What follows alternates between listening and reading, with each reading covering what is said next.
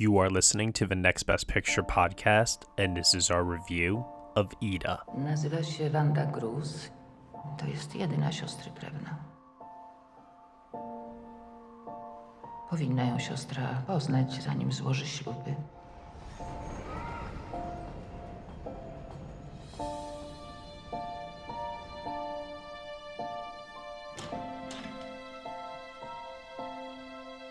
Nazywasz się Ida Lewenstein. Nie powiedziały ci przez tyle lat. Jesteś Żydówką.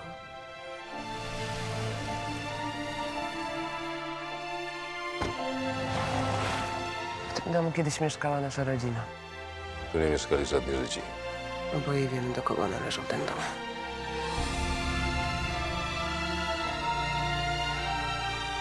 No i co tu robisz? Jak zginęli?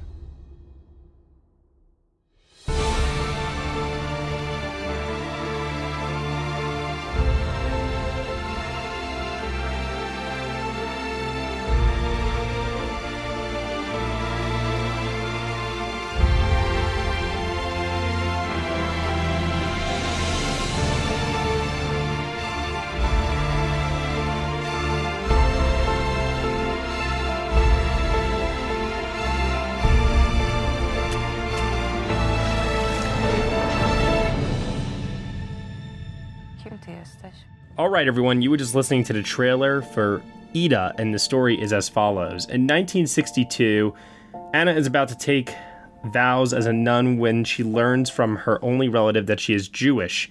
Both women embark on a journey to discover their family story and where they belong. The film is starring Agata Kulesa, Agata Terzbuchowska, and Dawid Ogrodnik.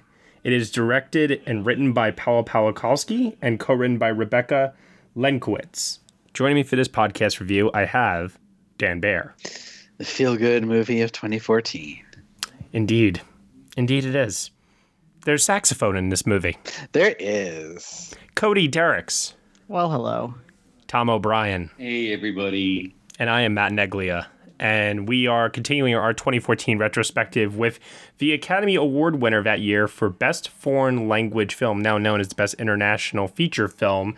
This is Ida, the film that I don't want to say for everyone introduced the world to Paweł Pawlikowski. I think that people were already very familiar with him from My Summer of Love, which had come out in 2004. Even though that wasn't his directorial debut, that was a movie, though, that introduced the world to Emily Blunt, making her theatrical film debut in that movie, and that film did pretty well. And then he followed it up with The Woman in the Fifth.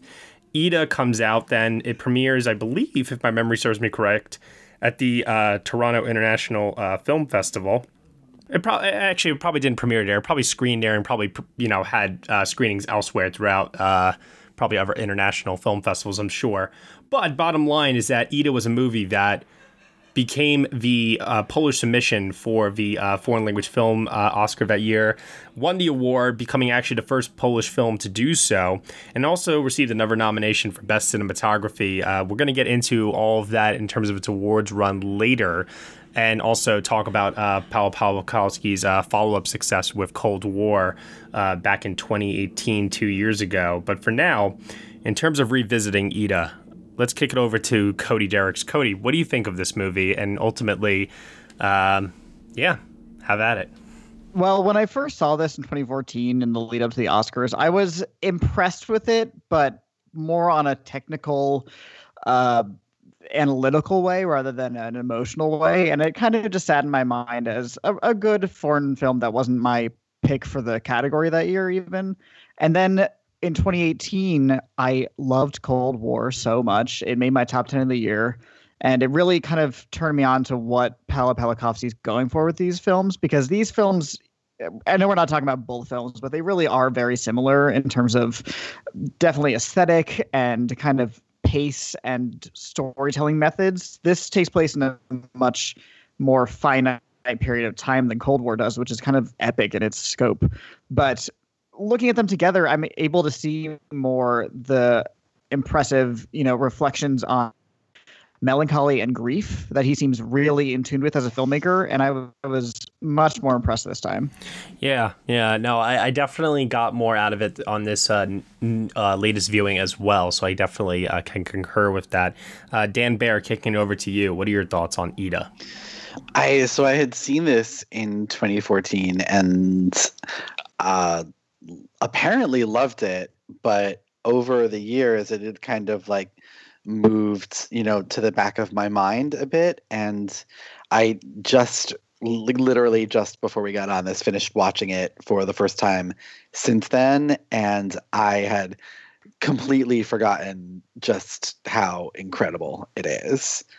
It's really like all of the best things of art house cinema of the like 50s, 60s, and 70s without any of the bad stuff. And like it's a film that is kind of amazing because it could come off very pretentious and heady, and make no mistake, it absolutely is those things.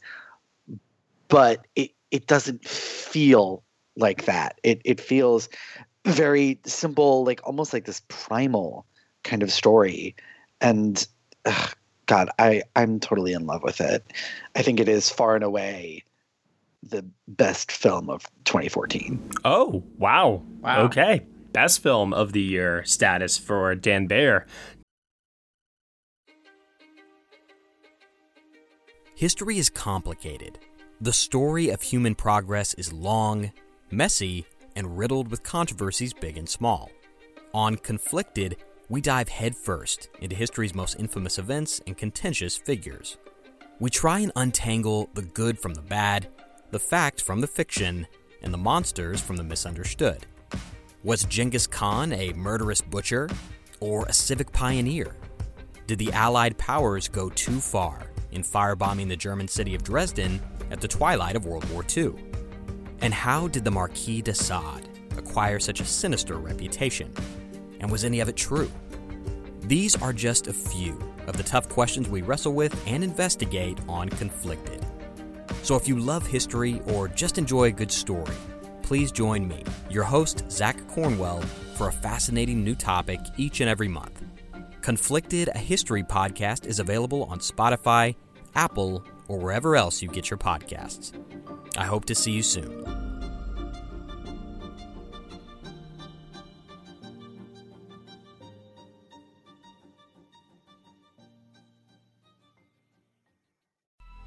Coming up on 5 Minute News, I'm Anthony Davis.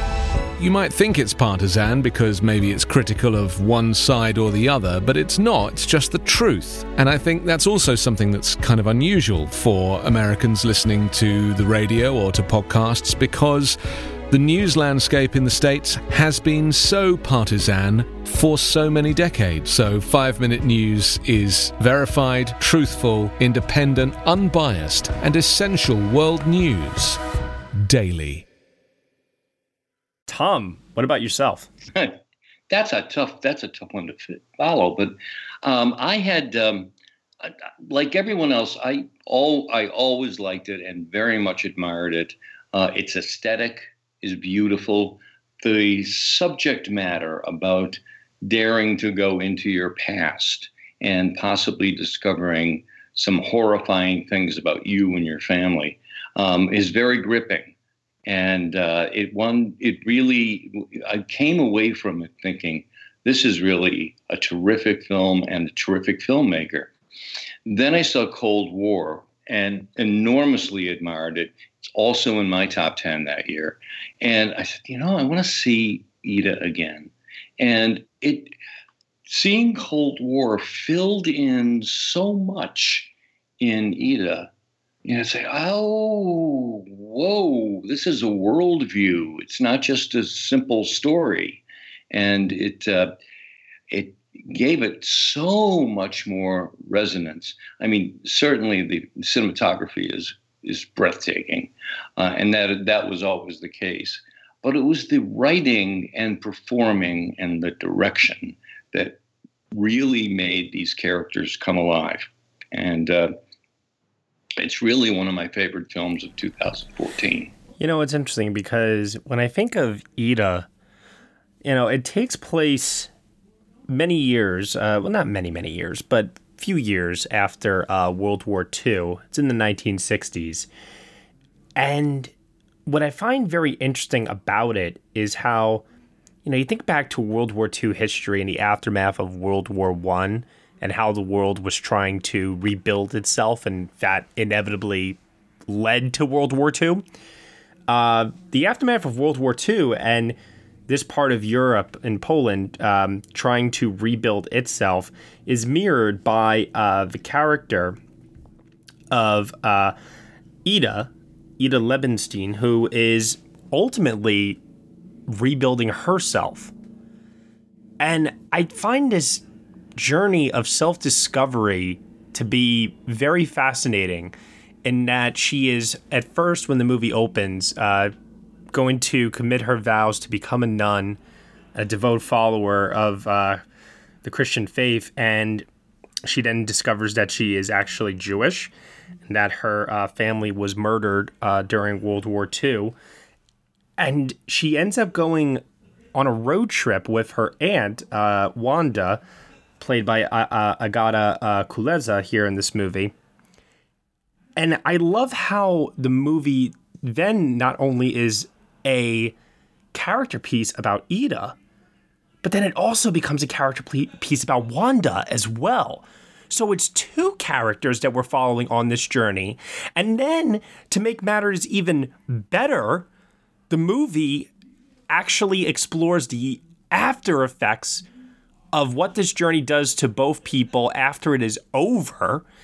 And, wait a minute, the beauty of Paweł Pawlikowski, like all of his other movies, he does this in less than 90 minutes. How? How? It's unbelievable to me that he's able to pack so much emotional and thorough storytelling with long stretches of silence, might I add. Yes. Okay, it's a very quiet movie. It's not a very dense screenplay in terms of its amount of words on the page. But yet, there's so much packed in. Yeah, I'd love to see how long the screenplay is. Can't be very long. No, but the silence draws you in rather than puts you off. Well, because it's a movie about, I feel, like internal reflection. And like I said, not just in terms of oneself, but also to the external and what's going on in the world around them. You notice that there are certain things in this movie that aren't explicitly said, but we as an audience, we know. The movie doesn't spell things out for us. We can put two and two together here in the sparse dialogue between the characters. Yeah, because these two characters are so diametrically different in basically everything about them, except for the fact that they're related. And in a lesser movie, I'm sure there'd be more dialogue pointing out the differences between them to an almost comical effect. But this movie does a really good job of doing subtle but not subtle at the same time, really hard cuts from one character to the other between these two women, showing how different they are. And that tells us all we need to know without somebody putting a point on it with words. Hey everyone, sorry to interrupt, but this is a preview of our full review of the 2014 film Ida here on the Next Best Picture podcast. In order to get the full review, you will have to head on over to Patreon, where under Next Best Picture for $1 minimum a month, you will get the rest of this 50-minute long review and other exclusive podcast content from us on our 2014 retrospective as well. You have been listening to the Next Best Picture podcast. You can subscribe to us on iTunes, SoundCloud, Google Play, Stitcher, TuneIn, Player FM, Acast, CastBox, and also on Spotify. Be sure to leave us a review on Apple Podcasts and let us know what you think of the show. We really appreciate your feedback and your support. Thank you so much for listening as always, and we shall see you all next time.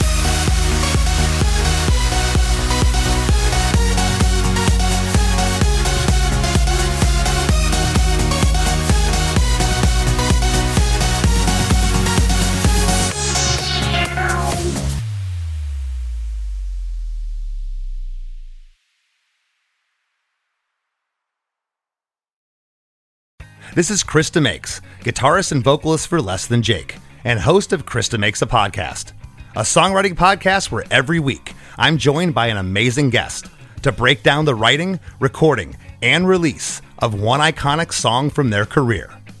In our giant evergreen back catalog of episodes, we've had rock legends such as Dee Snider and Huey Lewis, punk rock favorites like Mark Hoppus, Fat Mike, and Brett Gurewitz, and up-and-coming artists of today such as Liz Stokes of the Beths and Genesis Owusu. We've had guests from all genres and styles of music, and I guarantee that if you peruse our back catalog, you'll see several episodes that'll make you say, man, I gotta hear that. Whether you're a fan of music or a creator of music yourself, you'll take away a whole new appreciation for the songs you know and love. Krista Makes a Podcast is available for free on all the places you could possibly listen to podcasts, and new episodes come out every Monday.